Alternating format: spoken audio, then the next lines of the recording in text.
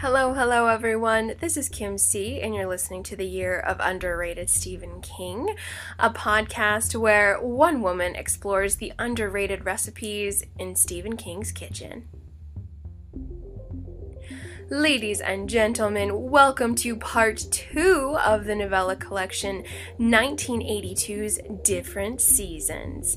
If you missed part 1, please feel free to jump back to last week's episode if you would like to listen to my coverage on the stellar, perfect, genius Rita Hayworth and the Shawshank Redemption, and the really psychologically complex, gritty, grimy, bloody, a one-time read for me, apt pupil. But today we're finishing up Different Seasons by talking about The Body, our fall from grace autumnal chunk of this novel, as well as Winter's Tale with the final story of The Breathing Method.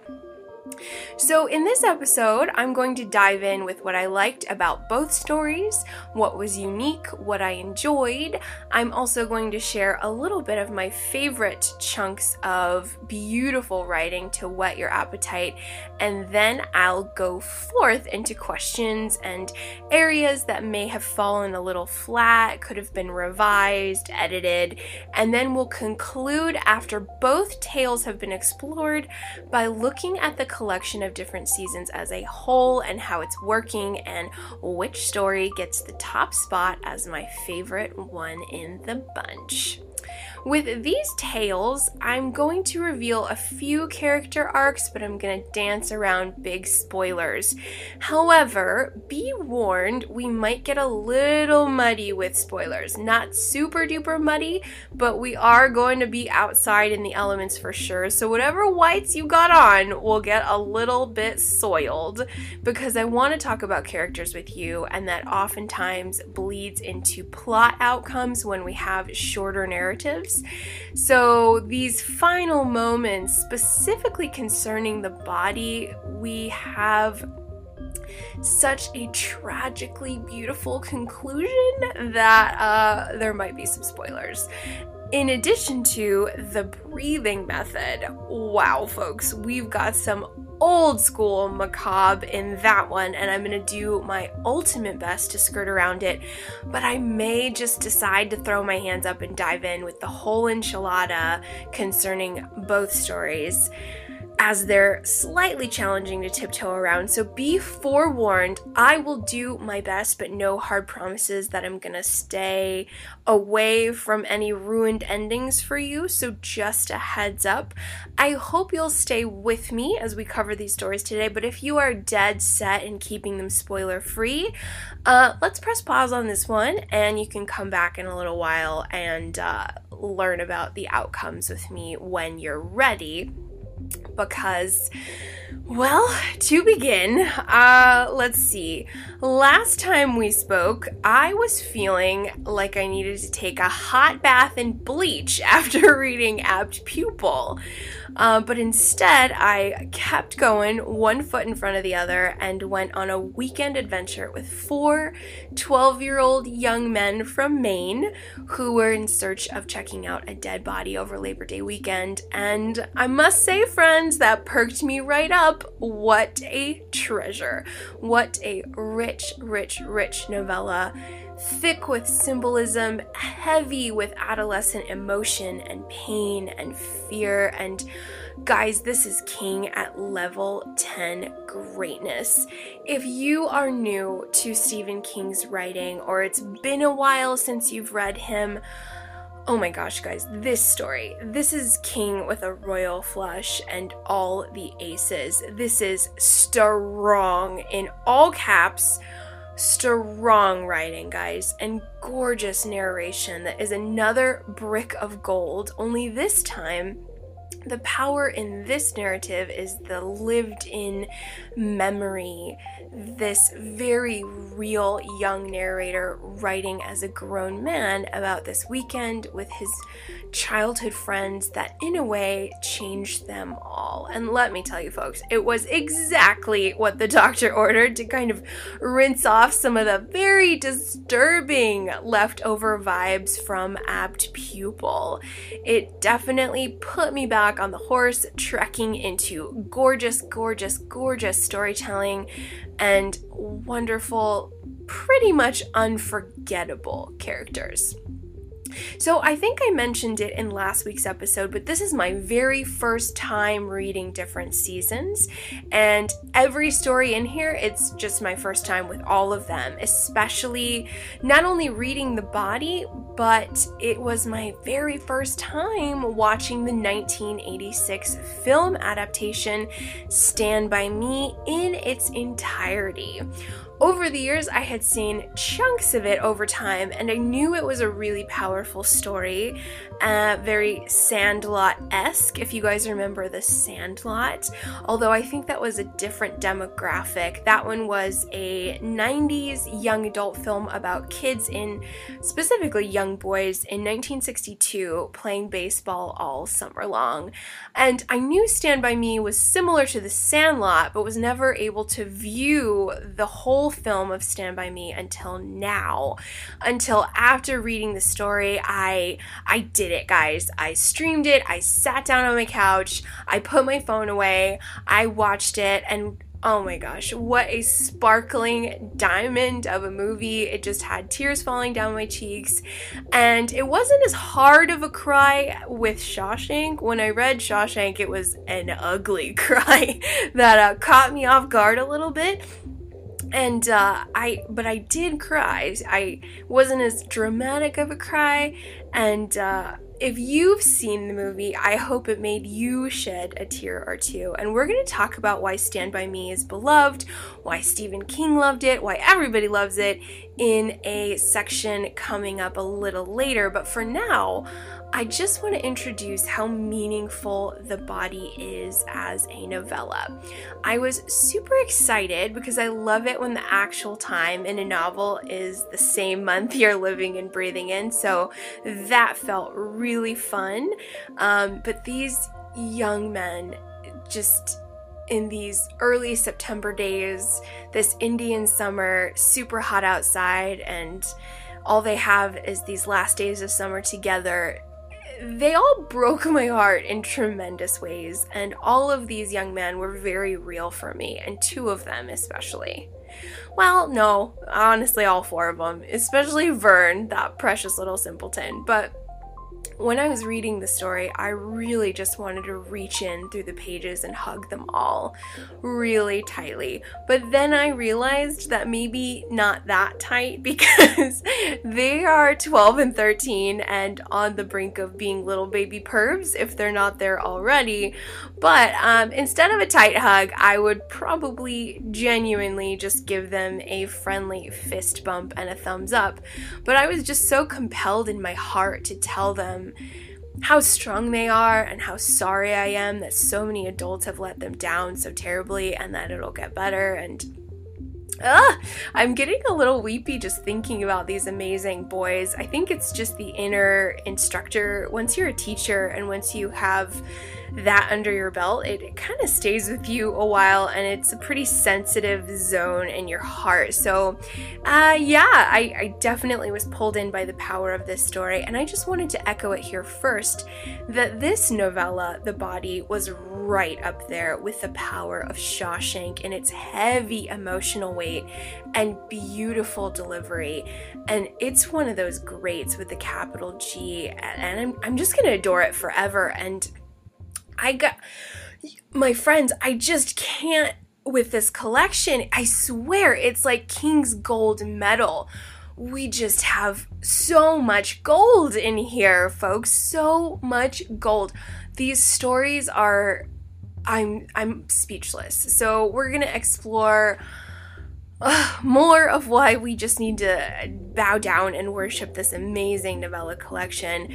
But before we dive in and segue to our stellar character cast, I wanted to take a mini side tangent to nerd out to the fact that the climactic action in the body takes place in the city of Harlow, Maine. And my guys, I'm just loving Harlow this year. I am loving it. So firstly, to connect Harlow, we have discussed it previously in both of my If It Bleeds episodes, part 1. I talk about Mr. Harrigan's Phone, which is the very first story in that collection. That story takes place in Harlow, and we have this somewhat understated but still pretty relevant aspect of electricity or some kind of electric kinetic bond between two characters in a kind of benevolent Frankenstein way. I loved Mr. Harrigan's Phone. It was actually my favorite story in If It Bleeds. But then, a few episodes later, I covered Revival, a novel I absolutely adore. Revival also takes place in Harlow, Maine, where there is literal lightning and electric phenomena everywhere, and the Frankenstein elements are operating at full power, and I'm just so thrilled to report that in the body, the boys make it to Harlow, Maine. And not only do they come upon what they've been searching for, but guess what happens? A hugely intense thunderstorm with lightning and mist and hail.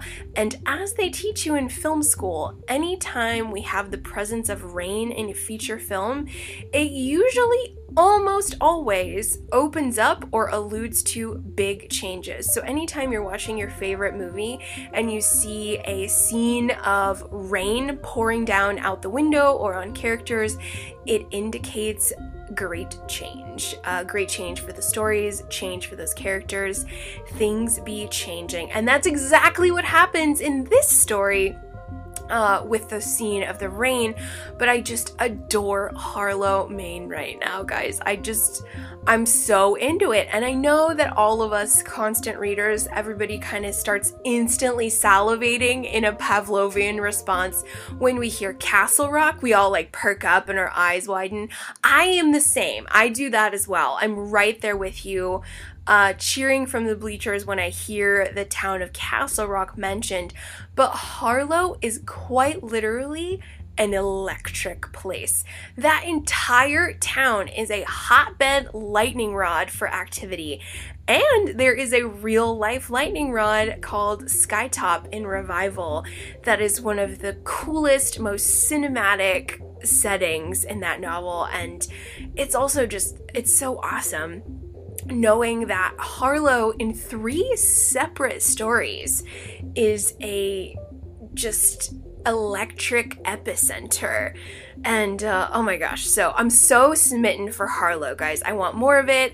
I love that every time we get mention of Harlow, at least in the 3 iterations I've mentioned, we have lightning, we have storm, we have change, we have weather turned up to level 11, and it makes for such an amazing setting in King's World. I'm all about it.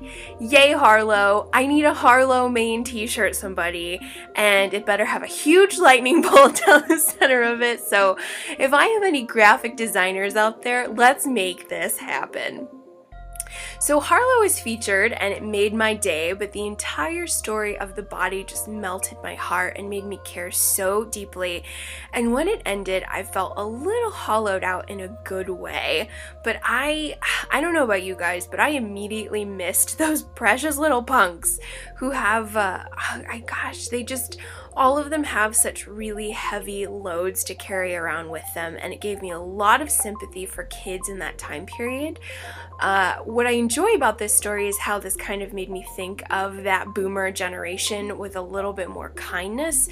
My parents were a little younger than our cast of characters, but on the good side of being in the late 50s, early 60s, well, maybe 70s as well, and I'm sure 80s kids would agree that being a latchkey kid was just part of life, where kids just roamed and wandered and got into mischief, and you just essentially ran wild through the streets, and you lived on bicycles, and friendships and neighborhood kids and groups, and yeah, it was just a really precious time that I think I'm sad that it's lost, because post 1980s, I think we had so many freaking kidnappings, at least here in the States, and then video games came on board, and all of a sudden we all became kind of indoor folk, and the kind of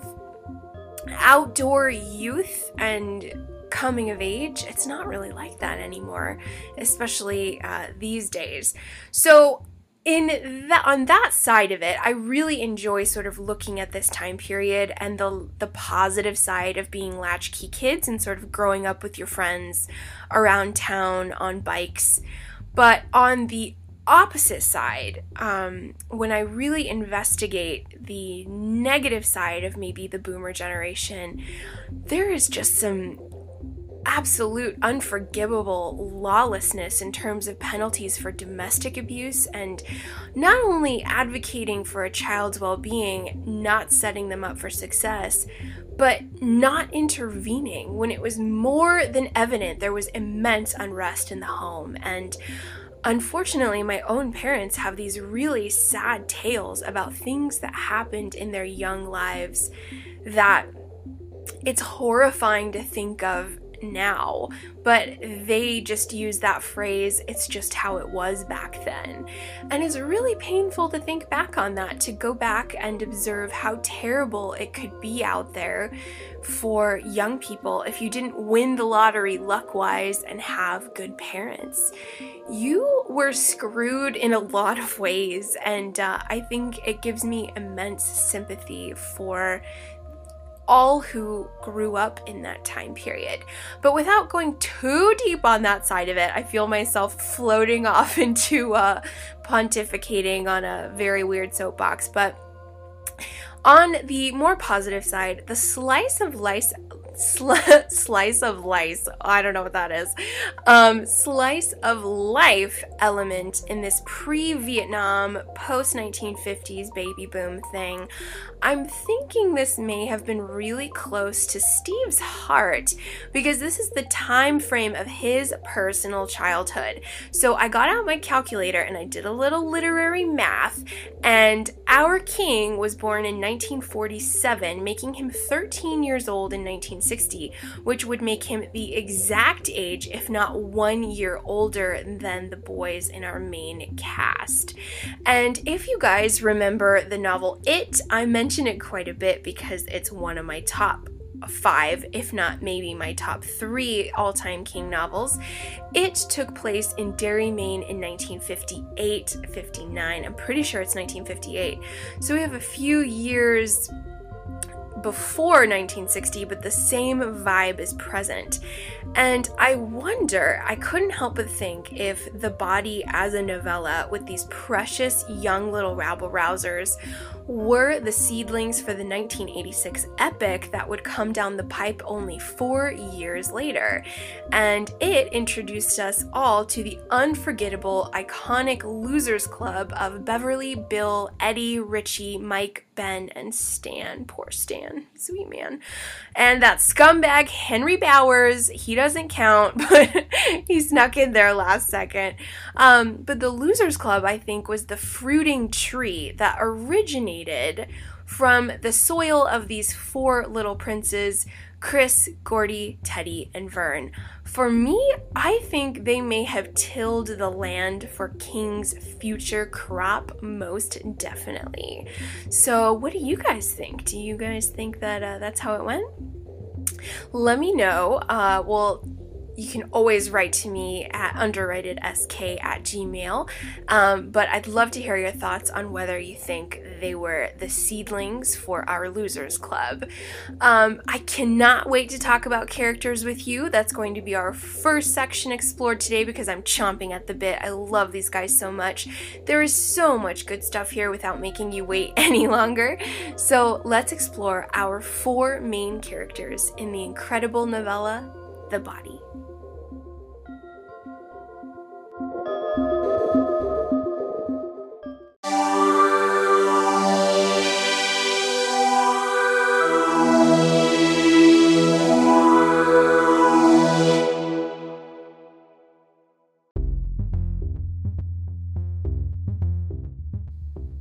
Welcome to the character section, everyone. Before we begin exploring our characters, unfortunately, we have to backpedal just a little bit because Kim C forgot to give you a synopsis of the story in the previous section. Usually she does. This is not regularly scheduled programming, I promise. But let's go ahead and explore a summary I jotted down really quick to refresh any seasoned constant readers out there that haven't read this one in a while, or any new King readers who are interested and you want to know a little bit more of what The Body is all about. So let's start with a brief summary. In 1960, Gordy LaChance and his 3 friends don't let the fact they're only 12 years old stop them from hiking out into the rural forest of Maine to see a dead body. The 4 friends grab their sleeping bags and little else and follow the train tracks to where the last known whereabouts of a deceased 13-year-old Ray Brower are said to be. The heat is hot and the walk is long, but what's shared on the journey to the body unites the friends to each other, and for one weekend in September, they're all closer than brothers. So the 4 characters, the 4 main characters we have in this 154-page novella are all lovable hellions in that they're rebellious and very cheeky, and unfortunately all of them have domestic problems of one variety or another. Some of them have legitimate dangerous situations at home where there's a lot of abuse, and others are just ignored, and it's a bit of a mix of both abuse and neglect. But all of these 4 guys are out living life in the streets, but from the sounds of it, they're not deliberate trouble starters, nor are they vandals, but they're trying to become men way sooner than needed. So when we first meet these guys, they're in their little tin-roofed clubhouse with some centerfolds pinned up, and they're dabbling with liquor and smoking cigarettes and lots of cursing and being generally thick into a climate of mischief. But what I enjoy is that these guys are totally free when they're together and when they're in each other's company. It's one of the great parts of spending time with these characters. And I think it's also the reason why it's so easy to embrace all of their rule breaking and foul language, because the reader realizes it pretty much sucks for these kids at home. And we realize that pretty early on in the story. So when we observe them together, we see how happy they are, and it makes us happy. These guys are consistently having fun, they enjoy each other, and when they're together, they get to escape the mess of their lives and find a little acceptance with one another. So it's really special to read and be a part of. And as soon as this story ended, I missed these little cheeky monsters so much. So let's begin now uncovering the characteristics of our main 4. I'm going to focus on how the novella describes all of them, and then in the next section we will look at how the 1986 movie portrays them. So our number 1 is Gordy LaChance. So young Gordon is our narrator, and given the structure of this story, it is the roots of his personal memoir. So not only is Gordy our main narrator, but it's through his character that we're observing this story. It's wholeheartedly through his eyes. Not only this story, but the time period, as well as his observation of these other young boys in his life. Gordy has much older parents, definite senior citizen age parents, as his mother is 55, and I believe his father is in his early 60s, but unfortunately, poor Gordon is largely ignored by his parents, mostly because in April, which the story takes place in September, so a few months prior, Gordy's older brother, Dennis, or Denny, was killed in a car accident on a military base. He was basically killed instantly, and his parents, not only are they in a huge depression and floating through life in a catatonic state and just kind of going through the motions, but they're also very old, and I don't know if they have the energy as well as the spiritual wholeness to be good parents to Gordy as he needs. But sadly, Gordy isn't as prized as his older brother in their hearts, which is really tragic. And so what we see with Gordy is that he loves his friends, but he loves writing stories even more. So we have two cutscenes in this novella that are two of Gordy's stories, and we can observe right away that he's very talented. My favorite one is the very boyishly gross, barfy pie eating contest. That's really ridiculous and over the top, but it's very fun. And the time jumps throughout the narration have Gordy reporting to us as someone who is married, and I believe he's a father of 3. He also went to Vietnam, if I'm remembering that correctly, but he's a successful novelist, and he's able to make a pretty decent living with it. So I do really see King in the character of Gordy in terms of being the eyes of it all, as well as writing it all down, being that sort of the man holding the pen. But what I like about Gordy is he's reasonably brave and brash, and although he enjoys all his friends equally, I think he and Chris Chambers really see eye to eye in a deeper way. Their characters throughout the story have a bit more depth, and they link together in those deeper ways that friends do, because there is a mutual sympathy for one another, but also a lot of respect. I think the film shows this really well, and we're going to talk about that in just a little bit here. But Gordy is the most talented one in the group based on ability and intelligence and this amazing talent to make up these stories with great ease. And if you guys remember the film Good Will Hunting, this reminds me a lot of that, at least the character of Gordy. Good Will Hunting was a 1997 film starring Matt Damon, Ben Affleck, and Robin Williams, and I loved that script so much. It's such a good movie if you haven't seen it. But Matt Damon is our main character, and he is from a very rough end of South Boston. His friends are all he has. He also had an abusive father and an upsetting home life, and he happens to be an absolute math genius but works as a janitor. He is legitimately genius level math savant, but he holds himself back because he's afraid and really loyal to his friends. And the character of Gordy reminds me of Matt Damon's character just a little bit in that he has an extreme amount of talent and his friends know it.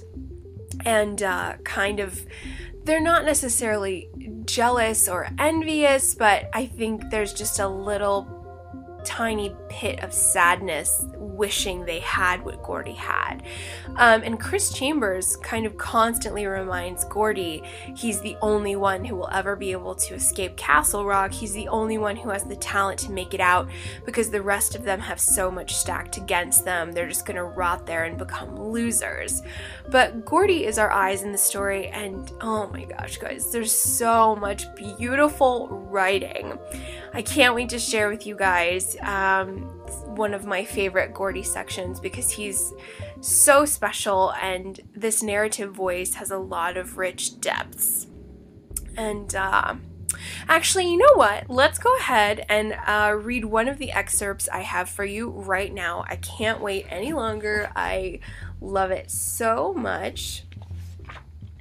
This is from chapter 24 on page 414 in the American hardcover.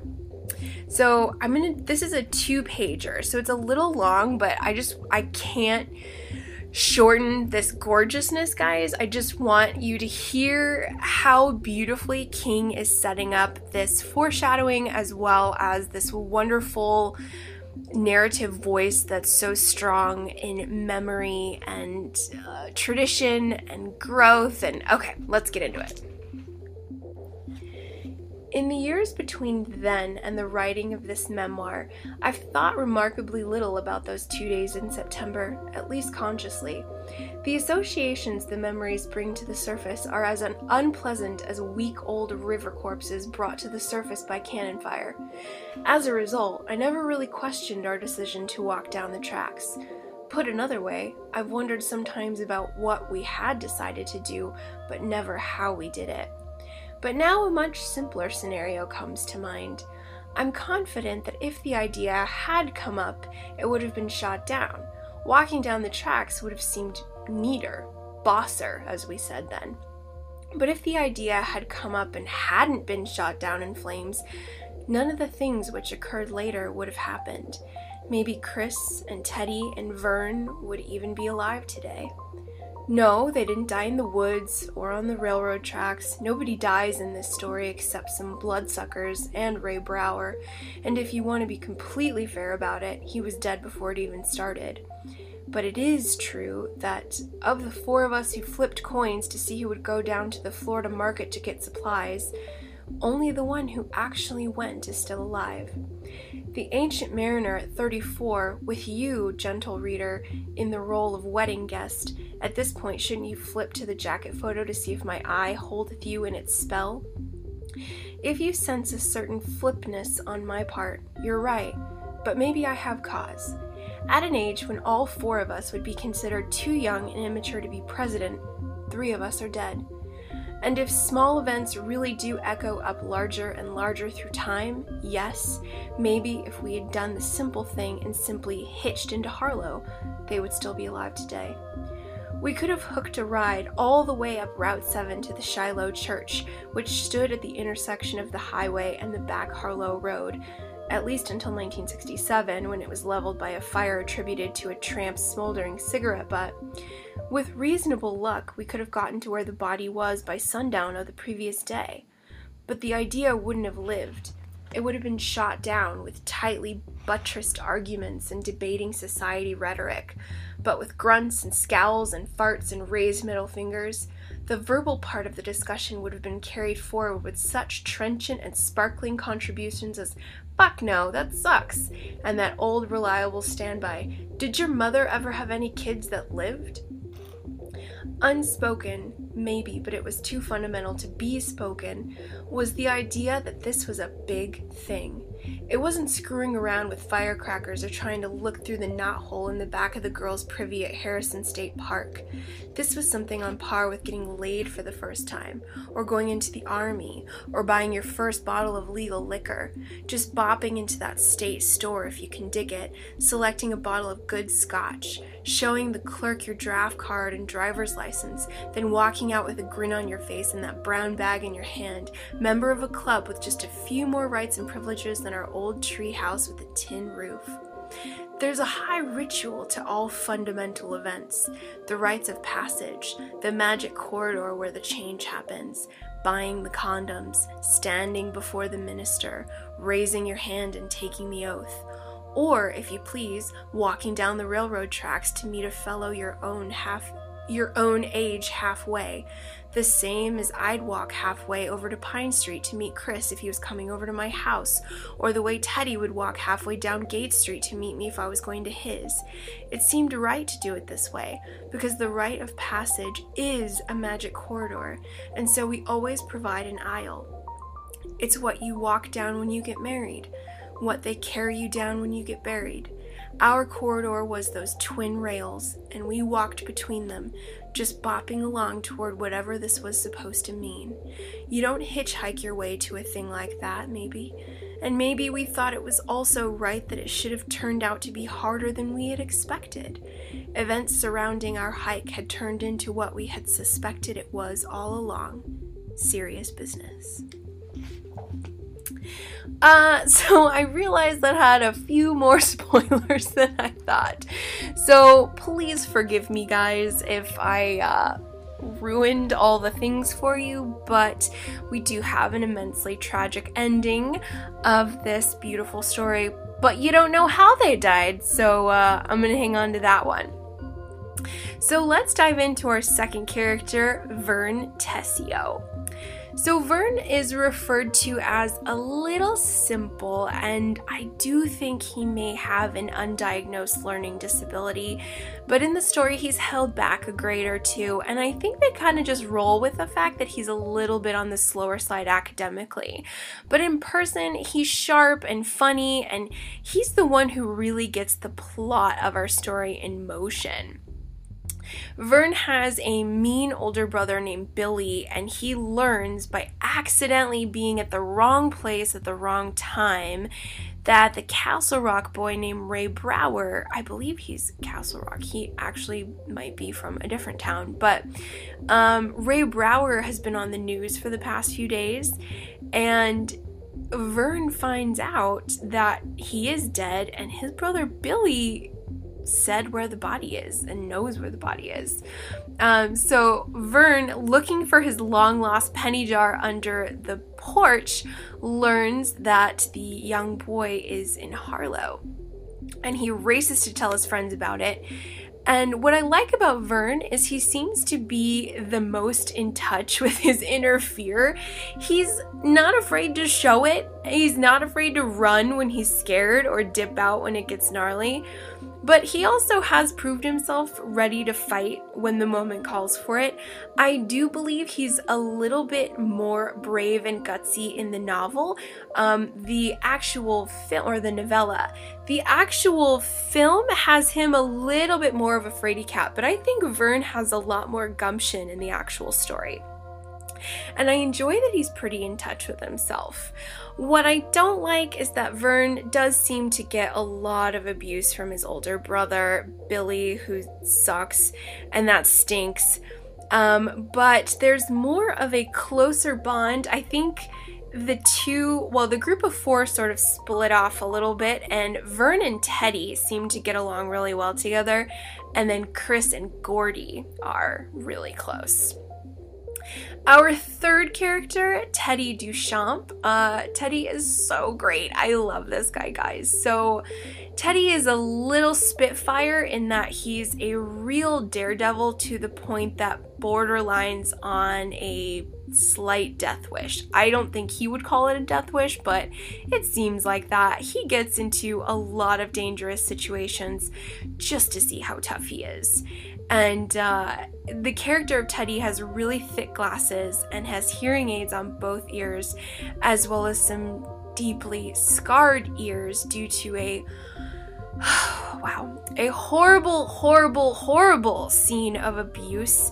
Thank God we don't have the actual scene, but Gordy recalls and tells the reader that Teddy's father, seemingly wrecked by alcoholism and post-traumatic stress disorder, grabbed Teddy and pressed his ears to a really hot stove.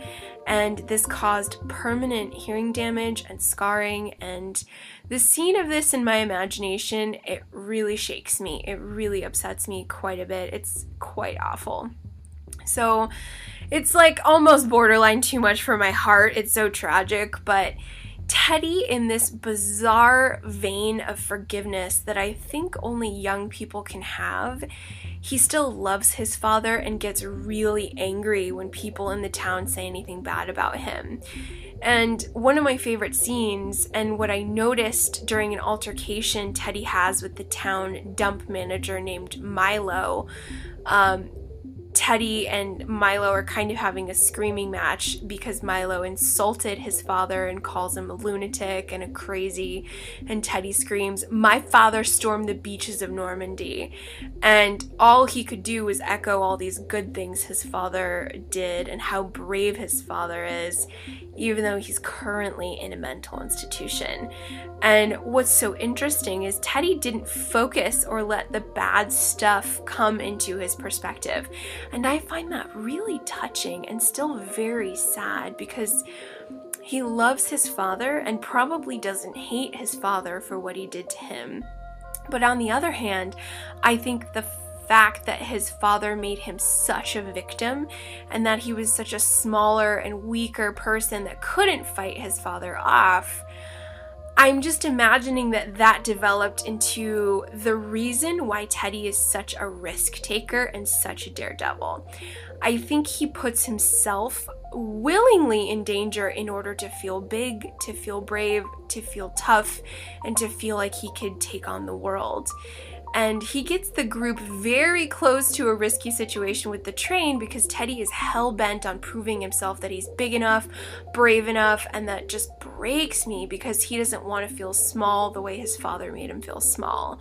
So this unfortunately bleeds into more dangerous things as Teddy grows into a teenager. We don't see these things in the story, but we do hear of them in the last section of the novella. And Teddy dreams of a career in the military, but due to his disabilities, I don't think he's successful. And because he can't really get his thrills as a soldier, his appetite for the extreme has some strong consequences that we're going to talk about in greater detail a little bit later. But Teddy is a fascinating, heartbreaking character, and I really wish it would have been different for him.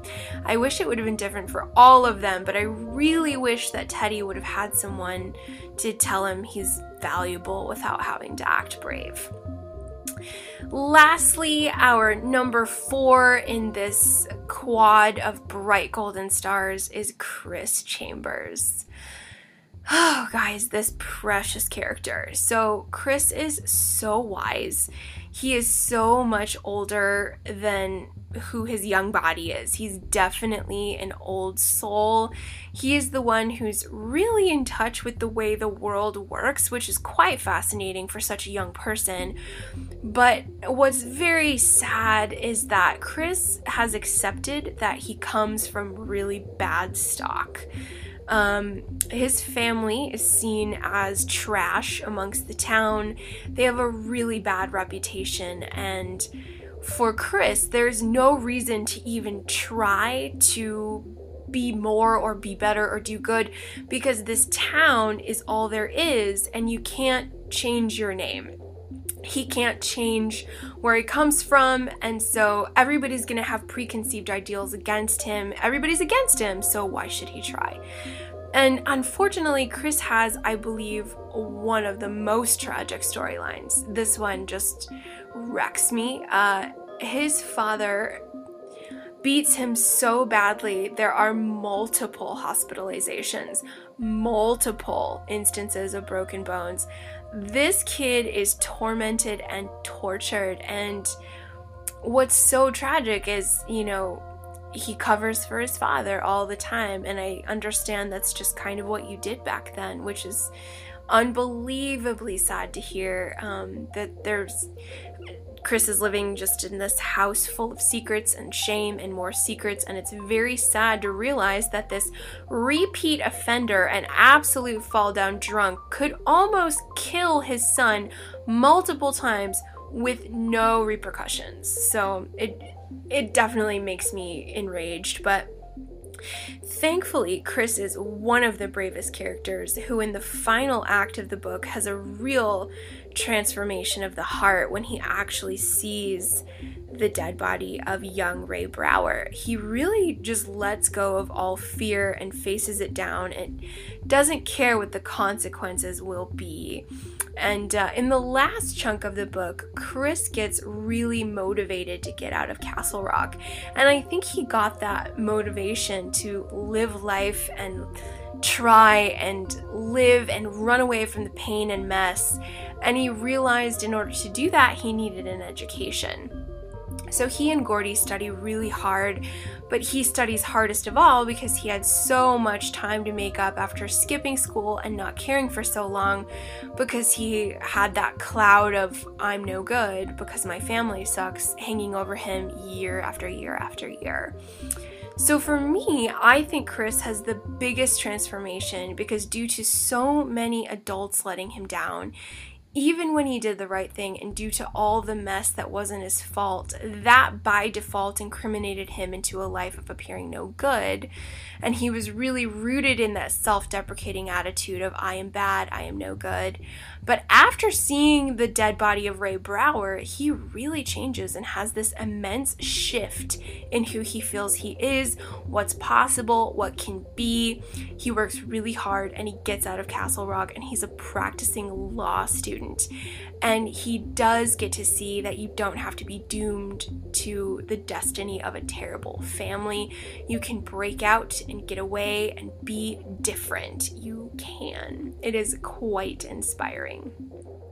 So out of our 4 little gentlemen, by the time believe Gordy is 32 years old, writing his memoir, he does inform the reader, of which I kind of spoiled it in the text excerpt I read, but he does inform the reader that all 3 of his friends are no longer living. And so to preserve the story and not spoil it totally, I'm not going to tell you how they pass away because I think that can be kept for when you read the story. But for me, realizing these sweet young men didn't have a lot of time on Earth after that weekend in the woods really hits hard, guys. It makes the whole experience and the entire narration feel so much more in a intensely bright focus. All the significant things become special. All the silly moments have this heavy weight to them, this bright shining light. Everything is in sharp focus. It really makes this story of 4 little kids so powerful and so filled with meaning. So to recap our 4, we have Gordy LaChance, Vern Tessio, Teddy Duchamp, and Chris Chambers. And now that we have a good idea of the players, let's talk about some of the themes we have in the body, as well as one area of the story I actually didn't care for quite that much. It's just one little chunk, and we'll also explore the 1986 film Stand By Me.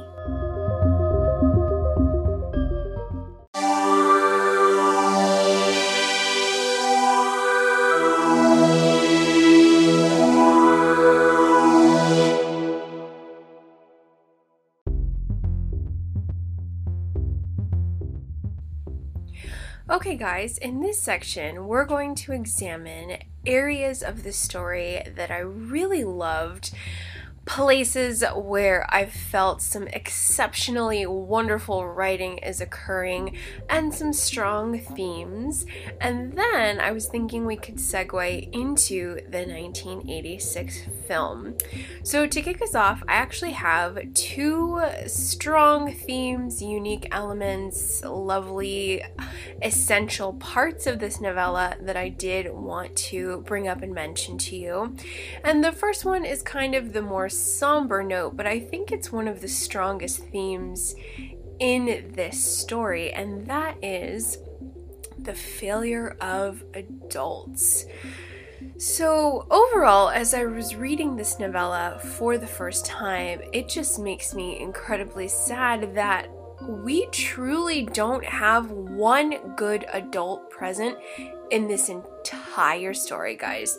There is absolutely not one positive adult figure for these children. And I say children because I'm pretty sure they're all under the age of 13. So tweens or preteens, they're not quite there yet. And so these young folk essentially have no one to admire or look up to that's in their town, at least that we hear of in this story. The ones who they do speak of in high esteem are either rock stars or movie stars, or maybe each other or other kids their age.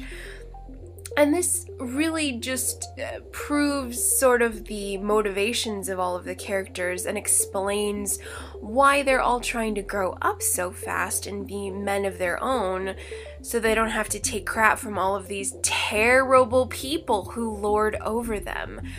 Every single one of their fathers I hate. I really do. They're all garbage. Maternal figures aren't really mentioned, but it seems as though they're not really assisting with anything or contributing to anything positive.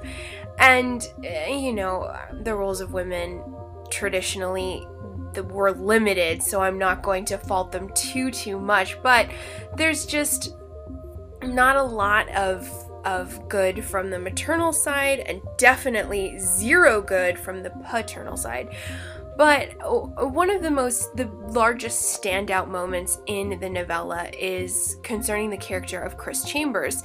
There's a terrible teacher who, there's no other way to say it, but screws over Chris Chambers. And as an instructor, I've never wanted to deck anyone in the face more. Like, what kind of monster are you to do that to a student? Let alone a student, but a young student, like a child. So, nope, like, your fist is meeting my face. Plain and simple. I am completely pro corporal punishment when it's those in power who abuse it. Oh yeah, I would deck that lady in the face. And every adult in this story is a sack of garbage, my friends. Like, it's upsetting. It's upsetting. I think that if you are someone who read this story maybe as a younger reader, I don't know, maybe it might have just glazed over the fact of how all of the adult figures in this story are terrible.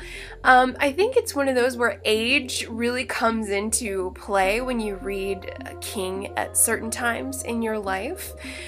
For example, I can't help but think of Jack Kerouac's On the Road. Everybody loves this book. Like, truly, it's always praised, and everyone shouts from the rooftops that it's this great beatnik story about travel and adventure. And yes, I think if you're a dude, you can enjoy it. I think single young men really love On the Road.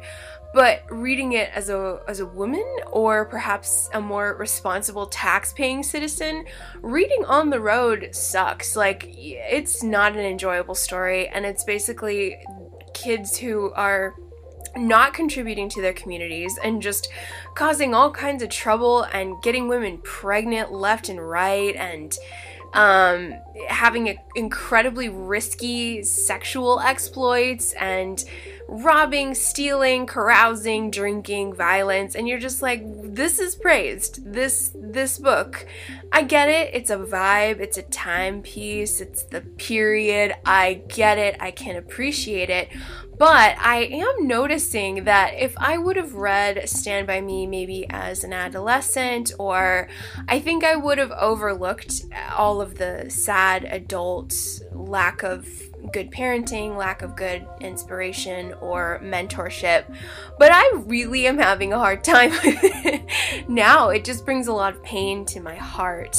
And yeah, so a little bit of a segue there. I'd love to hear if you guys have read On the Road. I'm just looking to talk with one person who might have disliked it, because I dislike it. I really do. And I've asked myself why quite a bit. So I'd love to discuss it with you at a later time. But back to our guys, that scene with Chris Chambers and the teacher who harms him in a way, it's not physical harm, but basically harms his psyche in a way where teachers are supposed to be people you can trust and people who will help you, and this woman absolutely betrays Chris Chambers, and it's a devastating thing to read in the book.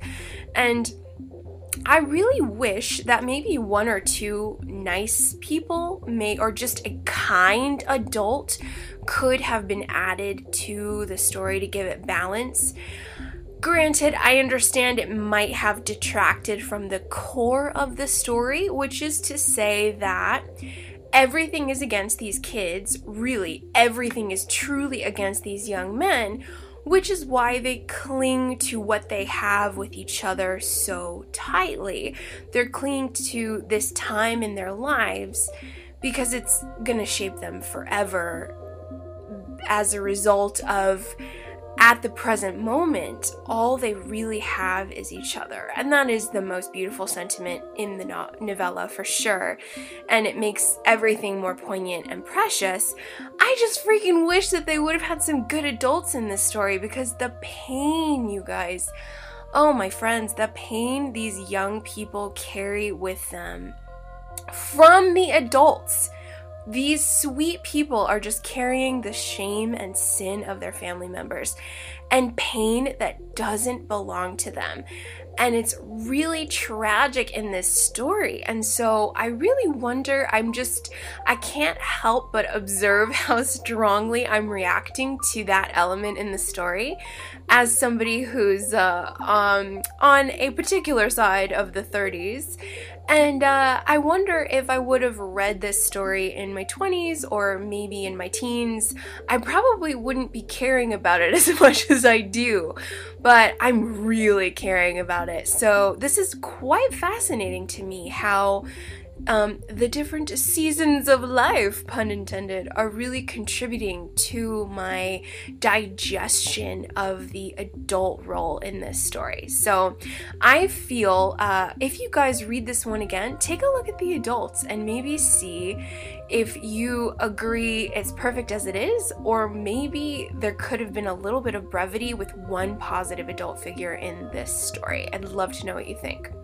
My number 2 pick is gonna lighten the mood a little bit because I've titled it Friendship is Everything.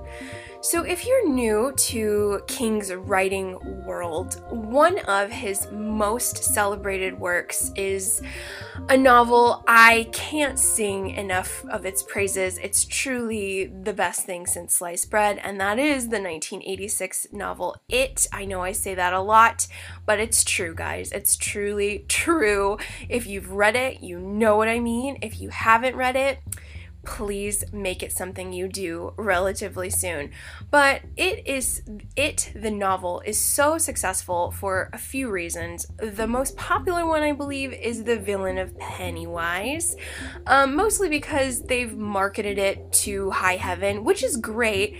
The clown is truly terrifying because clowns in general are scary as hell.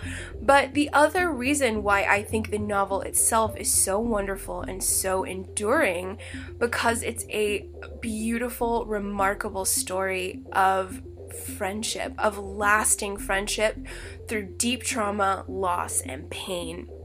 And I think we have those same elements in play here for The Body. So if you're new to King's work, reading both The Body and/or It will prepare you for King's writing at his finest. I think, I know I've mentioned it one or two other places, but there is absolute treasure when you read King exploring not only childhood and adolescence and the awkwardness of that whole messy stage of life, but add on top of that terrible parenting and abuse. And then on top of that, an evil demon is trying to kill you. So I think the novel It definitely had the trifecta of all of those. Not only did we have, abuse, bad parenting, absolute neglect, and childhood bullying, then you get a psycho monster that only appears to you in your thoughts, in your dreams, in your mental state. Oh my god, it's too much is what it is, but it's also one of the greatest novels. So It had all of those wrapped up in a burrito, but the body is absolutely channeling the beautiful power of friendship. And what I like about the body is it's a bit more subtle than it. It has, if you think back to some of the more emotional moments in the story, they're some of my most favorite moments in the book, of course, because I'm such a exposed nerve all the time of emotion, but it has a lot of huggy moments. It's got a lot of sappy parts that I totally adore. I think they're great in the novel because they're very needed with all the terror these kids are going through. But with the body, there isn't a monster chasing after these young men. It's just the suckage of their home lives and bullies around town that they have to fend off. And of course, the bullies themselves also have terrible home lives. There's no positive adults for these precious people. But everyone is in this mess together. But the theme of friendship is one of the strongest areas where King's writing is unforgettable. It's unmatchable. But I like it that in the body, because these guys are so tough, they're just trying to be tough and be strong. There's not a lot of there's huggy parts, but it's mostly just breaking down. These poor, sweet young men just get pushed to the point of breaking where they end up sobbing, and they kind of just silently, stoically stand by each other, which is why the title of the film is so perfect. But they just sort of are there, and they'll put an arm around each other, and they may not say much. And I think that's a little bit more subtle than the more grand emotional displays like in It, but it's working so well, guys. So when King is writing about childhood and friendship, he could be in a coma and it would be better than anything else anyone could write on their best day. Truly, that's how good at it he is. He gets to the marrow of that pain of being a kid, of being confused, and being really stuck because you love your parents, they're all you know, but yet they hurt you. They make you cry. They make life difficult, and you're not old enough or experienced enough yet to realize how toxic they are and that you need to break away. So you're just chained as a young person to an incredibly destructive entity who is destroying you. So how do you find relief? You find it in simple pleasures with books, soda, movies, candy, baseball, and hanging out with your buddies and riding bikes all day long and scrounging together cash for snacks and other bits of fun.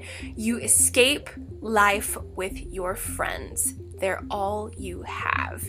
And it's a beautiful, beautiful theme that King... I've just never read anybody who does it quite like him. So I'm loving the theme of friendship in this story. I love the differences between reading it and this one.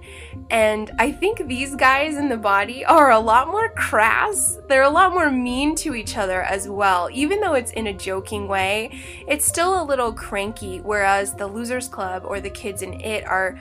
Oh, those poor precious angels. They're so messed up from their trauma, guys. I think because they're so afraid by what's happening to them in their everyday waking lives, I think they handle each other with a bit more delicacy.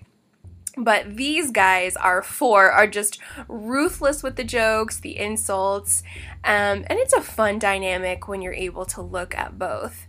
But before we read this section, I wanted to read my favorite, this is my favorite scene in the novel, where we have some amazing King writing, but we also have this very powerful theme of youth confronting death, the finality of death, and they're experiencing it up close. And Gordy in this moment is confronting the resonating shock of that. So I'm going to read you this excellent scene that starts on page 420. That finally rammed it all the way home for me. The kid was dead. The kid wasn't sick. The kid wasn't sleeping. The kid wasn't going to get up in the morning anymore or get the runs from eating too many apples or catch poison ivy or wear out the eraser on the end of his Ticonderoga No. 2 during a hard math test. The kid was dead, stone dead. The kid was never going to go out bottling with his friends in the spring, gunny sack over his shoulder to pick up the returnables, the retreating snow uncovered. The kid wasn't going to wake up at 2 o'clock a.m. on the morning of November 1st this year, run to the bathroom and vomit up a big glurt of cheap Halloween candy. The kid wasn't going to pull a single girl's braid in homeroom. The kid wasn't going to give a bloody nose or get one. The kid was can't, don't, won't, never, shouldn't, wouldn't, couldn't. He was the side of the battery where the terminal said negative, the fuse you have to put a penny in, the wastebasket by the teacher's desk, which always smells of wood shavings from the sharpener and dead orange peels from lunch. The haunted house outside of town where the windows are crashed out, the no trespassing signs whipped away across the fields, the attic full of bats, the cellar full of rats. The kid was dead, mister, ma'am, young sir, little miss. I could go on all day and never get it right about the distance between his bare feet on the ground and his dirty keds hanging in the bushes. It was 30+ inches. It was a Google of light years. The kid was disconnected from his keds beyond all hope of reconciliation. He was dead. We turned him face up into the pouring rain, the lightning, the steady crack of thunder. Oh my gosh, you guys. Oh, if you could see me right now, I'm just bowing down and bowing to His Royal Highness, the King. Oh, it's just so gorgeous. It's so packed with vivacity and power and the immensity of what little Gordy is experiencing, and yet he's channeling it as an adult man, and it's so powerful. It levels me. Alright, so before we go, here is one thing I didn't really care for. I did want to mention one tiny element. It's really extra small, but in my investigation, I did want to bring it up. This would have been a perfect novella for me, minus one thing that's very minor, but I did want to mention it to you guys. And that is too long of cutscenes with Gordy's first short story. So in the novella, we have, I think I mentioned earlier, 2 little short story cutscenes. One of them is hilarious, and it's about a pie eating contest where an overweight kid gets revenge by drinking castor oil, which sounds revolting, and I don't even know if it exists anymore. He drinks castor oil and then shoves a bunch of blueberry pies into his face and projectile vomits all over everybody, and then everyone just vomits all over each other. And it's very juvenile, it's really funny. However, this first scene this first short story is called Stud City, and all of a sudden the narrative, like, we're getting to know the guys, we're bouncing around town with all 4 of the friends, and then all of a sudden there's a break and Gordy has a story written in 1970. So you're like, okay, we're in the future now. That's okay, interesting. And it's called Stud City. And it's very strange, and it's kind of like a noir detective-y thing. There's a lot of like sex and violence, and it kind of is operating like a 1930s noir piece detective thing. But it's 13 pages long, my friends, and it has nothing to do with our 4 friends. It really doesn't, and nor does it have anything to do with the summer that they're living in, whereas the blueberry story was something Gordy was telling them when they're on their adventure. I think they're around the campfire and, trading stories, or they're on the actual path. This first of all, he's an undergrad writing it. He's 22. And so it's like, what the hell is going on with it? It really took me out of the piece because I'm reading this short story that Gordy wrote, trying to figure out how it's going to connect. And then after it's done, I keep reading, I keep waiting for it to connect somehow. He doesn't read it to anyone. He didn't share it with anyone.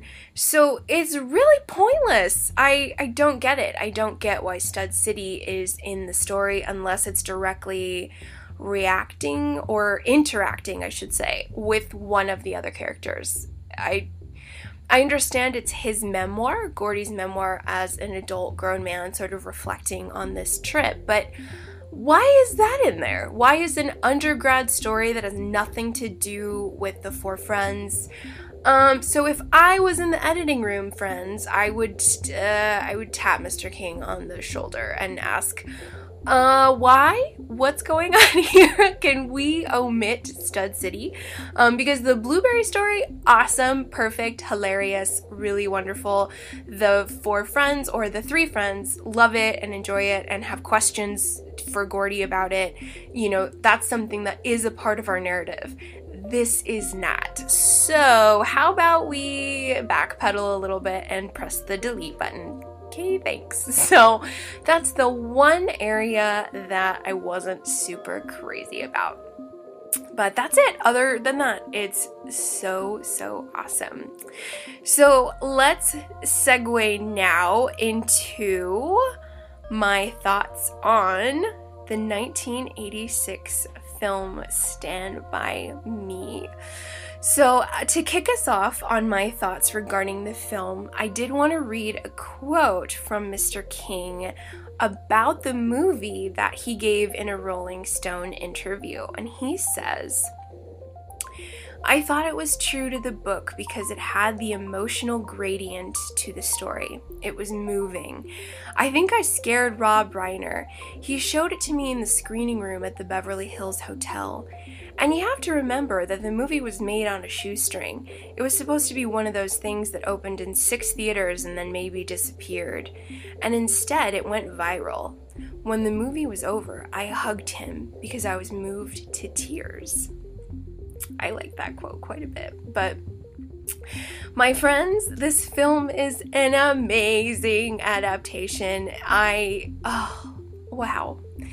It was such a treat after having finished reading the story for the very first time and then watching the movie in its entirety for the first time and hearing the exact same passages I had just read in the story come out of the screen.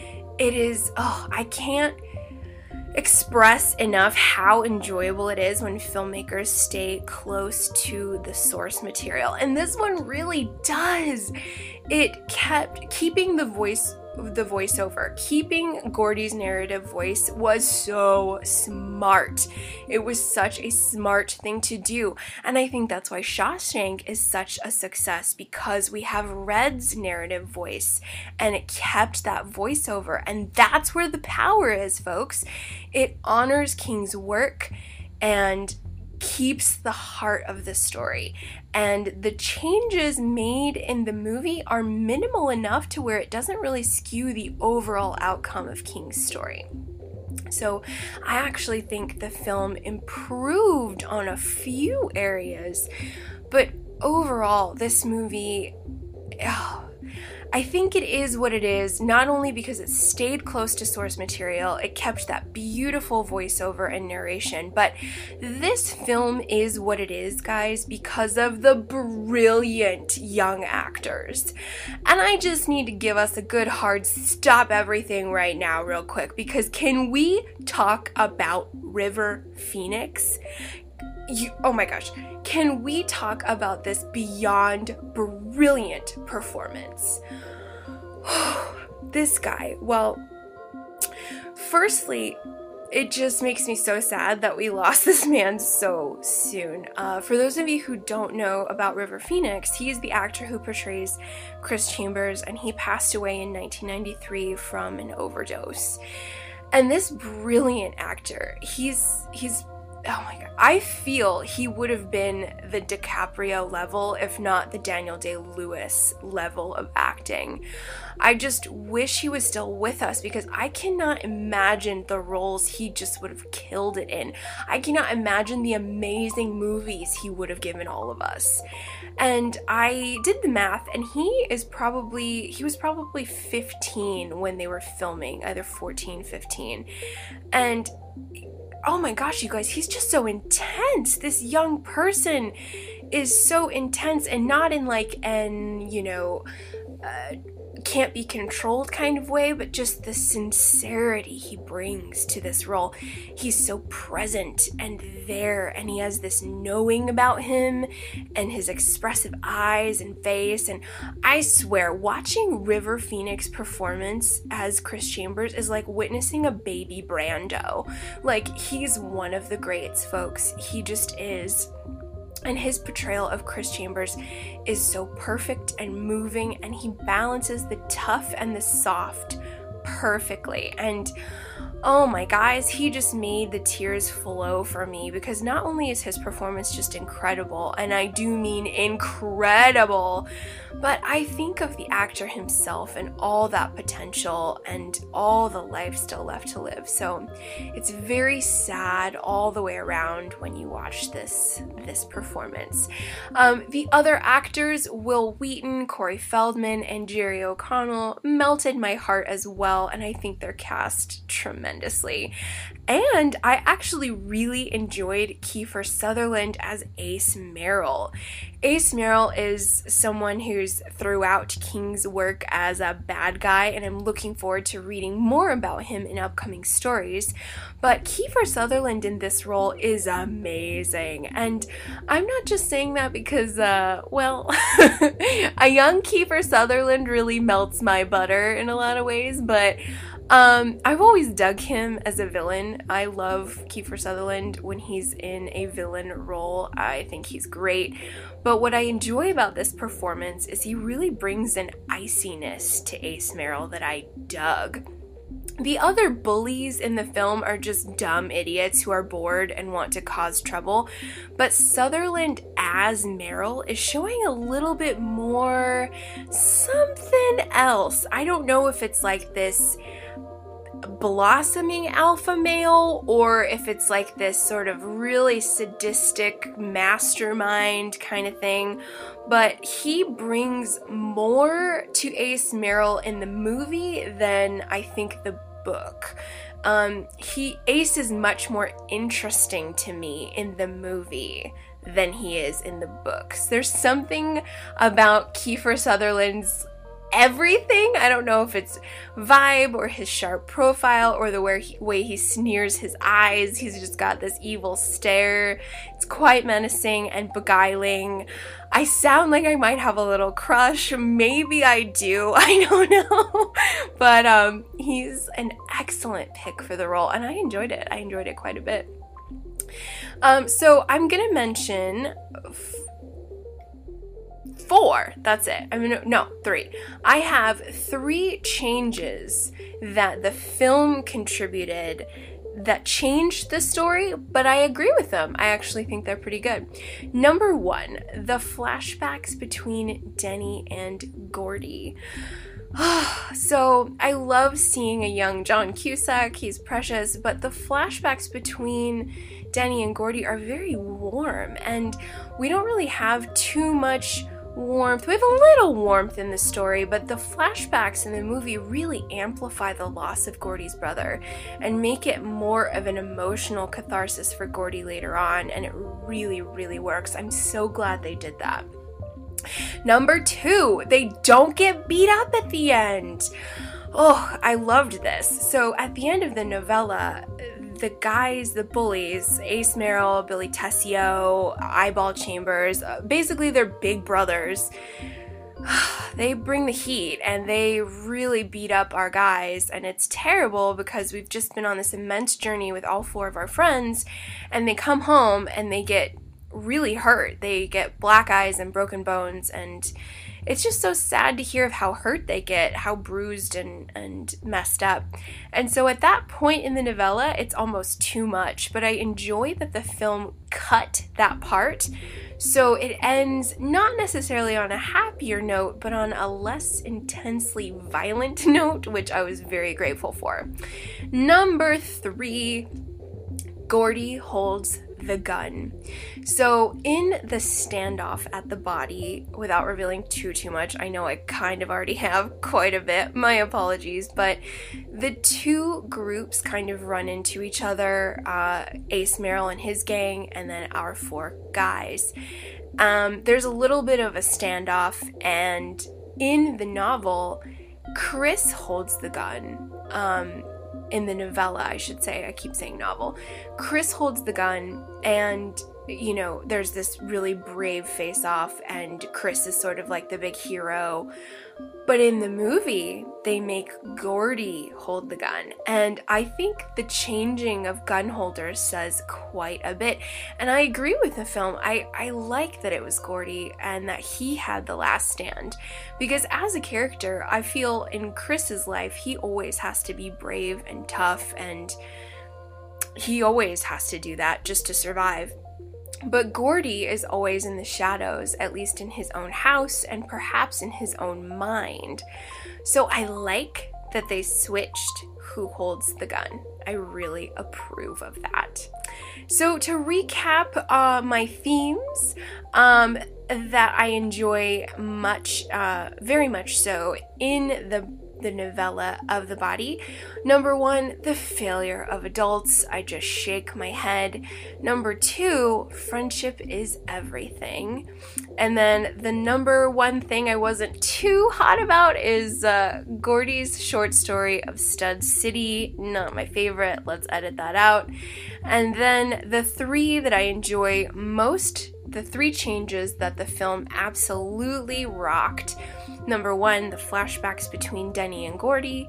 Number 2, they don't get beat up at the end. And number 3, Gordy holds the gun. So my friends, we've reached the end. Overall, the novella is an amazing, such an amazing novella. But overall, Stand By Me is a perfect book to screen adaptation. It came to life for me so much, but I love all the moments that weren't necessarily in the book.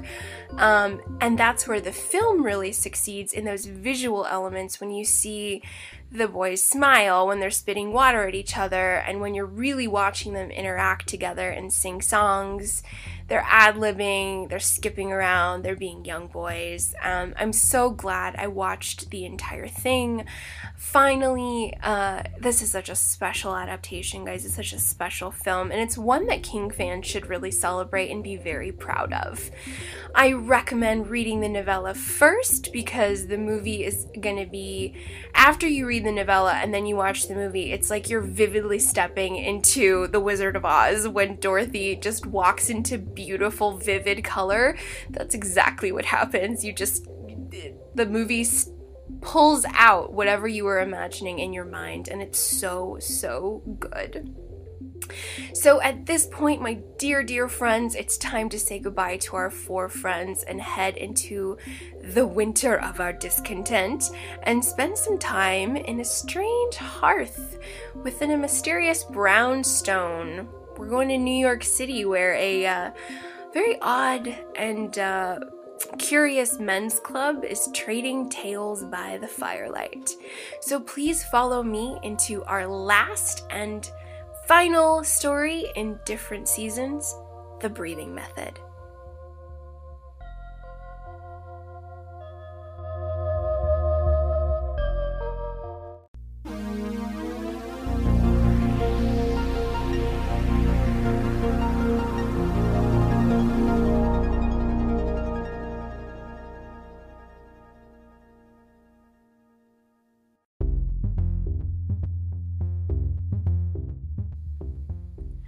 Welcome, friends, to the final story in this incredibly rich and decadent novella collection, Different Seasons.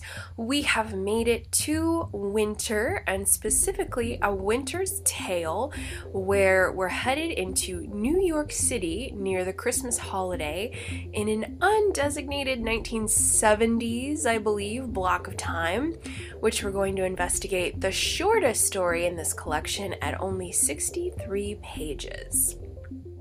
So this story is the only novella that did not get a feature film release.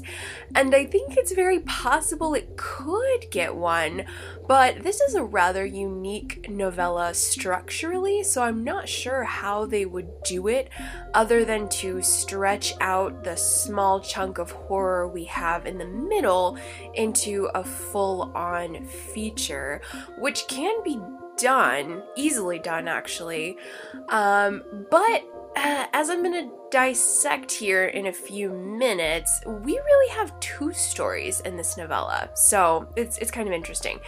Another thing is that even though there are some terrifically graphic horror films out there, I don't know, guys, if this one can be made.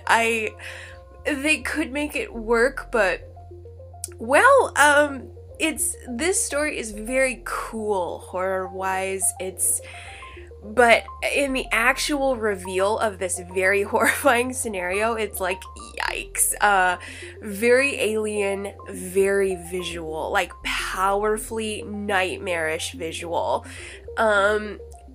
Moderately terrifying, and unfortunately, the subject matter having to do with birth is sensitive to a lot of people, and so I don't know if it can be done the way the story has described it for the screen. It probably could. If you get the right director, Mike Flanagan, that's your cue. I think with the right director, anything is possible, but when I really look at the sort of climactic, horrifying reveal that occurs in this novella, I kind of shake my head a little bit, and I'm like, there's no way that could be a movie, there's just no way, it's too intense. But then again, there's some really messed up stuff out there, so maybe it could. So the story overall, although unsettling in some of the creep out parts, simultaneously the creep out parts were really awesome. And for that reason, when I was reading this novella, I was thinking to myself, kind of over and over again, this is cool. That was the phrase in my mind over and over again. This is cool. So as I was scrolling through the pages, just turning them, that was the sentiment I had. The overall vibe is, this is cool. And I think the coolness really solidified when we got to Act 2. And if you guys are a fan of Lovecraft, The Twilight Zone, Edgar Allan Poe, this one's for you, my friends. This is old school horror fiction vibes, incredibly gothic. Shirley Jackson, throw her in there as well. We have a very traditional sort of old school, early 20th century narrative style, and I'm going to give you a sample of that here coming up, but this whole thing feels very much like Lovecraft and Twilight Zone had a baby, but then HBO is also involved, so we're allowed to have a little bit more intense subject matter, perhaps some more adult content. So yeah, Lovecraft and Twilight Zone had a baby, and then HBO raised it, and that's how I feel the breathing method itself as the tale is operating. In addition to the really old school narration style, we have a very cool and simultaneously peculiar narrative structure. So we have 3 acts to this story, and the first and third acts have the same characters and plot, while Act 2 is the left field outlier where we really step into some cold, slushy snow of the macabre. And I think this is a definite more ramped up horror fiction, old school revisiting. But there is also something about the breathing method that is uniquely creepy that we're going to explore together, and I think it has to do with the horror elements as we get into Act 2. More on that in just a little bit. But because this story is a shorter one, we really don't have a lot of characters to break down in great detail. These are more quick vignette sort of stand-ins for the greater work as a whole. So we're not going to dissect characters for the breathing method, but instead we're going to start with our summary and then explore some of the really well done areas of this story. So David is in his 70s, but he heads over to 249B East 35th Street every Thursday evening to join several older gentlemen in a library hearth with an immense fire. Drinks and snacks are shared, and then someone, compelled or chosen, tells a tale. Every Thursday, year after year, David attends, observing this peculiar nature of the library, the house itself, the strange books on the shelves, and how the tales, one specifically called the breathing method, has him, according to his wife Ellen, screaming in the night from his dreams. So let's start in with narrative structure. This is my big one. This is my one that I really enjoyed the most. In this story, we have our narrator, an old lawyer. He does say he's in his 70s, but I don't know if he's retired at that point. But he is a law practitioner named David. I'm not sure of his last name. He mentions a wife. There is no mention of children. It seems that they live in New York City. I'm not sure if the actual clubhouse is in Manhattan.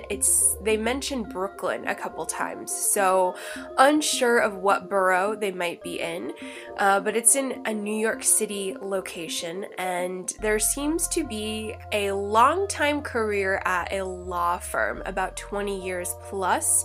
This story is taking place in the 70s. I don't believe we have a defined year. I want to say mid-70s. And David says he's been at this law firm for 20 plus years. And so at the beginning of the story, he's attending this men's story group, very much like any sort of men's club or country club, billiard room. It's seemingly quite secretive. And he's been attending at the start of this novella for a few years, since he was first invited by his boss and club leader, George Waterhouse. And as I mentioned, this story has 3 acts. The first 25 pages of this novella is called The Club, just The Club. And then the second dozen or so pages is the actual breathing method story. And then the last chunk is The Club again. So in a way, this novella feels like a sandwich a little bit, and that's one of the cool parts I enjoy. But with only one tale in the middle, I actually think more tales could have been added to it. Because we have the club as sort of our our beginning little bread slices there, and perhaps in addition to the breathing method, we could get 2 more weird ones that could be our lettuce and tomato, perhaps. But looking at this story as only 63 pages, it's really cool, very enjoyable, lots of mystery and intrigue described. But I want more. This novella feels a little unfinished, and there's definitely room to add more tales or to expand the club story ends. But the structure of this story is really interesting in that King just didn't drop this breathing method tale, which he could have, because it operates completely solo. You could absolutely pull it from the root right in the middle, and it could be its own short, creepy freak out. But he sandwiches it between these 2 narratives having to do with a mysterious men's reading club, well, not a reading club, a men's storytelling club in New York City. And so it's encompassed by those things. And I wonder if we just had one or two more tales inside, if it would have felt a little more rounded out, more of a enjoyable sandwich, I guess. It's a little bit, we need some more. We need some condiments. We need some, something in there other than bread, meat, bread. But I do enjoy the narrative structure, and the tale that we do have in the middle leads me to my second observation of this novella, which is old school macabre. So, in the breathing method, this is specifically concerning the breathing method, guys. The way that tale starts is we learn of a man who is a regular attendee of the Mystery Story Club. His name is Elwyn McCarran. He is almost 80 years old, and he tells us he was born in the year 1900. He went to World War I, and he used to be a doctor. And I guess he's still a doctor, but he hasn't been practicing in a while. And his tale is one that begins in the year 1926. He was home from the war and delivering a lot of babies, and he meets a young woman named Sandra Stansfield. And Sandra is lovely and young and bright and just all the pictures of youth, but she got in a bit of trouble, bless her heart. She was romanced and wined and dined and ended up pregnant with the guy running out on her, and she is an unmarried woman, and unfortunately, in that time period, immensely frowned upon. That was, terrible for a woman, just the worst stroke of luck. So what I like about Sandra is she's pretty determined and very bold, and she understands the stigma she's got stacked against her, but she faces it head on and wants to do all the right things in her pregnancy, wants to be healthy, wants to do it right. And she says to Dr. McCarran, if you don't want to help me because I don't have a husband, then tell me now so I can find someone else. And I loved that. She was such a spitfire and so feisty and lively, and that attitude is what really makes McCarran enjoy her. Like, he is instantly attracted to her, not in a sexual way, but more of an admiring way. He finds her just fascinating and cool. And so she's just absolutely not your typical demure damsel of the day. He's very impressed. So Sandra's baby is due around Christmas, and it's taking place in New York City, of course. And okay, folks, so I'm gonna set the scene for you, and you're probably gonna guess what goes down. So what happens to Sandra is she goes into labor right around Christmas, and of course it's snowing boatloads in New York City, and she takes a taxi to the hospital. And the streets are very snowy in an old taxi. What do you guys think happens? So you know what happens. You do know what happens, but it gets so much darker, my friends. Oh my god. And then the horror elements get ramped up to level 11. So I was debating on whether or not I should tell you guys all the things, but as much as I want to, I'm going to pump the brakes on this one because I would like you guys to read this one and experience it for yourself, because there is something about the description of what goes down, guys. Oh my god, it's very alien, and it's very unsettling. Scary, kind of, depends on your tolerance level. But let's just say Sandra has her baby, even in death. So Sandra, has that baby.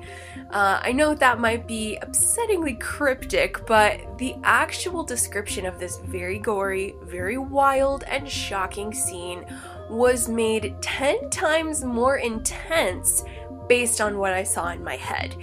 it's been almost 3 days since I've read the story, and I'm still hearing the sights and sounds my imagination conjured up, and it's eerie. It's just, all I could say is yikes. Like, it gives me chills.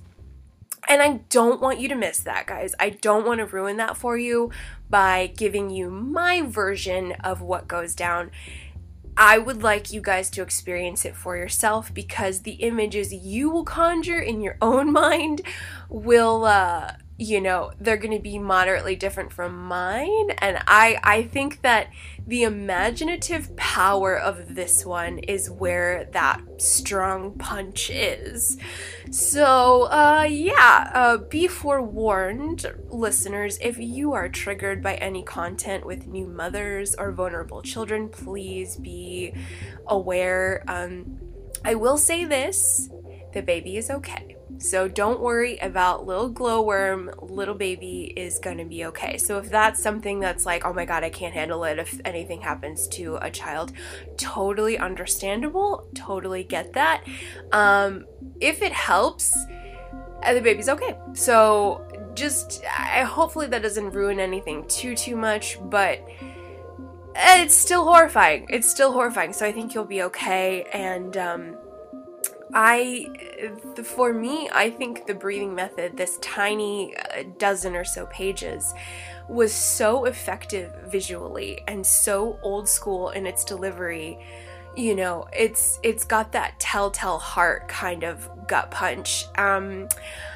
It's unforgettable. It really is. I really think that I'll remember this one forever. And I've heard the breathing method mentioned quite a bit in King's world, in the King podcast world, in other bloggers, and it sounds like it might be a polarizing one. So I think some people really love it. Some people might be, on the fence. I think there's a lot to love here, but I also understand it's disturbing. It definitely is taking subject matter of women and children and kind of exploiting that a little bit. But it's also, if you are a horror fiction fan, you gotta read this one. This one's just pretty essential. So the actual breathing method tale is the most intriguing, of course, but the club sections of our first and third act are also incredibly intriguing. So the sandwich of this novella is working for me immensely, but as I said previously, guys, I am salivating for more. There seems to be a bit of a sci-fi fantasy tilt at the end of the story, where King is asking some big questions of the reader. So David seems to come to the conclusion that the house he's participating in all of these readings with, it's very mysterious. And if you guys remember from the very first part of the coverage in episode 1, the preface to this novella collection is that phrase, "It is the tale, not he who tells it." That phrase is inscribed on the hearth in this giant library with a roaring fire and lots of strange books in it. And so David starts to put two and two together over the years and basically realizes this entire residence is not from Earth. Like, he is connecting some dots that this place is from another place. And so I'm asking all of you guys, is this a Dark Tower thing? Did I miss a huge Dark Tower hint somewhere? Is George Waterhouse someone in the Dark Tower multiverse? So I am not sure, friends. So my Dark Tower fans out there, please help me. You're my only hope. Because usually anytime I get a little inkling or spidey sense where King is hinting to other worlds than these, I'm like, oh my god, this is a Dark Tower. I missed something. What did I miss? Who's in the universe? So I hope to find out for myself soon enough. I promise all of you, The Gunslinger is happening January 2021. We're getting started. But is this a Dark Tower thing, or are we okay? So I was noticing that the first and third are sort of hamburger bun sections of this novella. King starts to kind of drop a huge reveal of this place that David is regularly attending has books published that don't exist anywhere in any sort of publishing company in the world. And there are authors and titles and poets, and there's rooms where there are strange sounds, and so he really sort of gets the vibe that he's like going into an alternate universe when he steps inside this hearth, which is so genius, guys. That just makes me start salivating for all kinds of greatness. And if you are a Neil Gaiman fan, this also has the fragrance of Neil Gaiman. He does lots of stuff with old school horror fiction as well as mythology, and this feels, I got a Neil Gaiman vibe, just a little bit. But those are the two areas I have for the breathing method. I did want to read a quick chunk of text to indicate this really old school style of narration, as well as the vibe that is super steeped in Poe and Lovecraft. So this is a little sample of the introduction to the breathing method, in which Mr. McCarran is setting the scene for his fellow listeners in front of the hearth. This is on page 481. Birth itself, gentlemen, is a horrid thing to many. It is the fashion now that fathers should be present at the birth of their children, and while this fashion has served to inflict many men with a guilt which I feel they may not deserve, it is a guilt which some women use knowingly and with an almost prescient cruelty. It seems by and large to be a healthful, salubrious thing. Yet I have seen men leave the delivery room white and tottering, and I have seen them swoon like girls, overcome by the cries and the blood. I remember one father who held up just fine, only to begin screaming hysterically as his perfectly healthy son pushed its way into the world. The infant's eyes were open. It gave the impression of looking around, and then its eyes settled on the father. Birth is wonderful, gentlemen, but I have never found it beautiful, not by any stretch of the imagination. I believe it is too brutal to be beautiful. A woman's womb is like an engine. With conception, that engine is turned on. At first, it barely idles, but as the creative cycle nears the climax of birth, that engine revs up and up and up. Its idling whisper becomes a steady running hum, and then a rumble, and finally a bellowing, frightening roar. Once that engine has been turned on, every mother-to-be understands that her life is in check. Either she will bring the baby forth, and the engine will shut down again, or that engine will pound louder and harder and faster until it explodes, killing her in blood and pain. Ugh.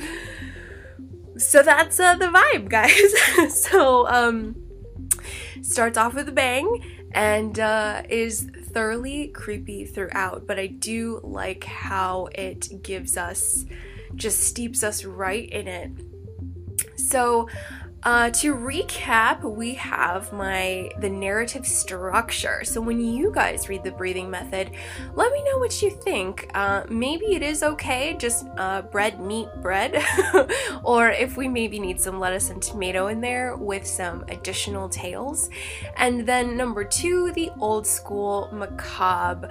I would love to hear your thoughts on this, guys. Be forewarned, it's moderately unsettling with its subject matter if you're triggered by that, but I love the old school vibe we got going here, especially the narrative style and the fact that it takes place in the 20s, and Yeah, it's old school, disturbing, very visual and nightmarish, and I will never forget it, my friends. I'm never going to forget the images that King put into my mind. So I'm okay with it. I'm actually okay. There are worse things in the King universe, so I don't mind it, but this one is unforgettable. So, as I mentioned, I do feel the breathing method in general, all 3 acts could be longer. I'm really salivating for more concerning the club that Steve has set up. We have 2 chapters absolutely devoted to it, and the fact that he's really toying with the whole larger than life, mysterious, otherworldly thing, and then he just pulls the plug on the reader right when we're getting into it.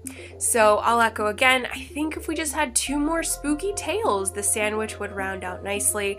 And maybe if we did have 2 more tales, he could leave the club a mystery and we wouldn't really have to explore it further. We could just kind of let that go. And because we would mostly be focused on the crazy, vivid tales told at this mysterious house. So either expand the club sections or give us more tales. Those are the options I'm suggesting, but I really enjoyed the breathing method and I was definitely hungry for more. So let's sort of hunker down around the fire and I'm going to give you my final thoughts on Different Seasons. So overall, my friends, Different Seasons is, oh man, it's such a great collection of rich writing, and I love the theme. Not only do we have different seasons in a calendar year, but all of these stories are different seasons in time. We are all over the 20th century with these stories. With Shawshank, we've got the early 50s. With Winter's Tale, we're in the 1920s. Apt Pupil explores that bicentennial mid-70s vibe, and then Stand By Me takes place in 1960. And not only do we have, those seasons in time, we have different seasons in life. Various ages and stages, birth, death, adolescence, middle age, old age, the different seasons that encompass our human journey. And so there's several deep themes in this collection. They're very introspective and it fits perfectly because this is a deep collection, guys. We have some powerhouses in this collection, and we have King writing in top form, guys. Top form. I keep revisiting what he said in the afterword here because I also think it's so fascinating that we can connect when these stories were written with the previous novels that were released. So I really enjoy that he mentions finishing these stories in connection. And I don't know if we can apply it to all the stories in Different Seasons, but I feel like maybe the spirit of the early novels maybe fed the ground for a different crop. And I like the similarities. I mentioned the preciousness of the Dead Zone earlier and the tragedy of Johnny Smith, who's our main character. And Shawshank was written right after the Dead Zone, and we've got this beautiful, incredible, drenched in hope story. And I love the fact that they're kind of linked just a little bit. And so what do you guys think about that? I know that Dead Zone has a lot of fans out there. So what do you think, kind of knowing that maybe Johnny's tragic story bled into Shawshank's creation, maybe? So I like mulling on that one. Apt Pupil, this one seems perfect because this one seems to have been written in Boulder after King finished The Shining. And The Shining is debated as one of the best and most frightening novels in King's anthology. But the evil that embodies Jack Torrance, oh my gosh. So for those of you who haven't read it, Jack Torrance is the Jack Nicholson character. He is the father, and this poor man just gets a very sort of slimy and disturbingly evil possession while dwelling inside of the Overlook Hotel. It overtakes him, and I feel that same kind of possession and parasitic infestation is what happens to the character of Todd. Todd Bowden gets slowly overtaken by this evil by being in consistent company with a equally evil old Nazi Kurt Dusander. But on the other hand, and this is why I do really appreciate Apt Pupil, when you closely read the story, I think evil was in Todd to begin with, and it asks that really big question of if it was in him all the time. It was kind of just brought to fruition with the heavy nudges from his frequent interactions with Kurt Dusander. So there's a lot to appreciate with Apt Pupil. It's definitely one to think about in terms of, are we born bad and it's just nudged in the right place? Or is somebody, like the season in which it was written suggests, corrupted? Can someone be corrupted that dramatically? All good stuff. But the body feels like it has its roots in Carrie. And I probably shouldn't say this because I haven't read Carrie yet. I'm totally going to. I can't wait. But I do know that with Carrie, it's a somber ending. And I know it's exploring that high school vibe of someone who is awkward and bullied and, really marginalized.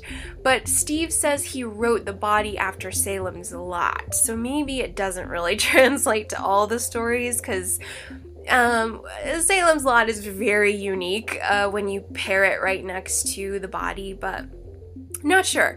I get maybe a Carrie vibe could have echoed into The Body, not sure. But The Body most definitely is the seedlings and sproutlings for 1986's It. So that is wholeheartedly what I believe. I think that if you are a fan of It and you haven't read The Body yet, please do so ASAP. So the breathing method was written right after Firestarter, so I think that that one makes a little more sense for sure, especially when we have little Charlie as a youth with immense power. So I can see that might correlate just a little bit. It's a stretch. I know it's a stretch. They could absolutely just be independent incarnations, but I enjoy fictionalizing that maybe the previous novels sort of created these novellas in a way. But overall, my friends, this collection is tremendous, and I can't tell you how much I enjoyed reading it. We have large bricks of gold throughout this collection, and such an enjoyable reading experience. And I love the theme. I really love the theme in which he wove all of these together. Hope springs eternal, summer of corruption, fall from grace, and a winter's tale. It's simple but very effective, and for something written over 30 years ago, actually almost, we're getting close to 40, it's lasting and enduring because we have such good writing. Oh my god. So I recommend this collection to anyone, especially if you're a first-time King reader. If you're a first-timer and you're willing to just dive in and really, especially if you're one of my grad school friends, if you are someone who spends their time up to their nose in very in the literary fiction world, come take a smoke break with me and read Different Seasons, because you are going to be delighted and thoroughly enthralled by the beauty of this work. However, I can't stress this enough. If you are in a delicate state, my friends, let's skip Apt Pupil for just a little bit. It's a dark trek down to the abyss of human evil, and it might be a bit much right now. However, if that's your cup of tea and you're into that kind of thing and you haven't read it, give it a go. To each their own. There is lots to appreciate psychologically, so if you want a little bit of a disturbing Rubik's Cube in your mind for a little bit, like 200 pages, I recommend. We have come to the reveal of my favorite story in this collection, although please, dear listener, know that I love and have immense appreciation for all the stories. We have a tie for first place, and I'm pretty sure you guys know which ones they are. But tied for first is Rita Hayworth and the Shawshank Redemption and The Body. They both stole my heart, they both made me cry, they both just opened me up in different ways, but it was the same kind of filleting of my soul, so to speak. We have gorgeous storytelling, unforgettably powerful pages, so they're both number one. Sorry, not sorry. I stand by that fact. I cannot choose between them. They are both number one. The fact that I have two number ones in this collection should indicate what a powerhouse this book is. So incredible. I adore these stories. I'm so grateful to Mr. King for giving us these stories that are really integral, truly, to the great works of literature. I said it with Shawshank, I think it's one of the greats of all time, my friends. I think it's up there. And what I also really love is these stories, specifically Shawshank and The Body, have been accessed by a lot of people in both the movies and the novellas, and I hope they've helped people connect and feel and get in touch with hope and friendship and their own healing and all the mushy stuff, because they have the power to do that. These stories are so great, and they both are awarded the gold medal for me, and then the Breathing Method will take silver and Apt Pupil with the bronze. I did enjoy Apt Pupil, guys. I promise I did. I did, I promise. It's just, the subject matter just sank me low, real low. Hit me hard in a bad way, in not the good way, and therefore for me, Apt Pupil is a little bit of a speed bump in this collection. I would actually read it last if you're gonna do this story. Actually, no, I take that back. Don't read it last, because you don't want to end this collection on Apt Pupil. No, that's a terrible idea. Just read it in the order that you want, but if you want, just skip it. Maybe read it when you feel really nihilistic and you feel really like all hope is lost, and which might be, what everybody's feeling right now. I'm not sure. But I do appreciate Apt Pupil. I give it a nod to its incredibly dark and disturbing nature, so no judgments to it. But as a person on the planet right now, it's a bit much.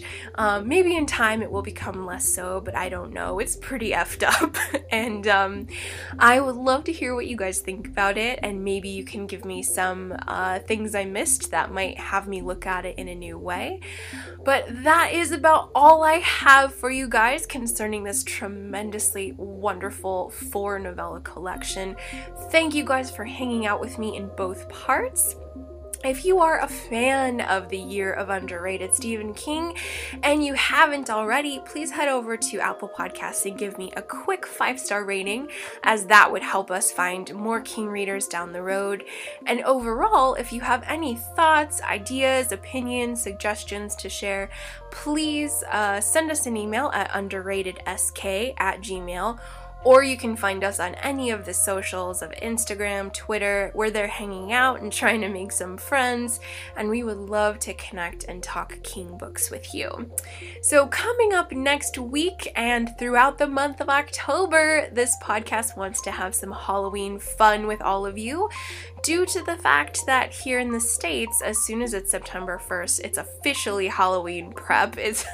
Halloween starts September 1st here in the States, but also, because Halloween is most likely going to be this year more subdued, a more muted affair, we would like to have as much fun with you guys as we can and celebrate the season. So next week we've got some fun Stephen King trivia coming up, as well as some favorite horror movie countdowns and rankings. And in the next 2 weeks, please join me for 2013's Dr. Sleep. I've been wanting to cover that one for a while, and we're gonna go in guns blazing. So Dr. Sleep is one of my 2 spooky book picks for the month of October. I will reveal the second one in the next few weeks. But thank you guys so much for joining me. I appreciate you. Stay safe, take care, say hi whenever, and I'll talk to you soon. Bye-bye.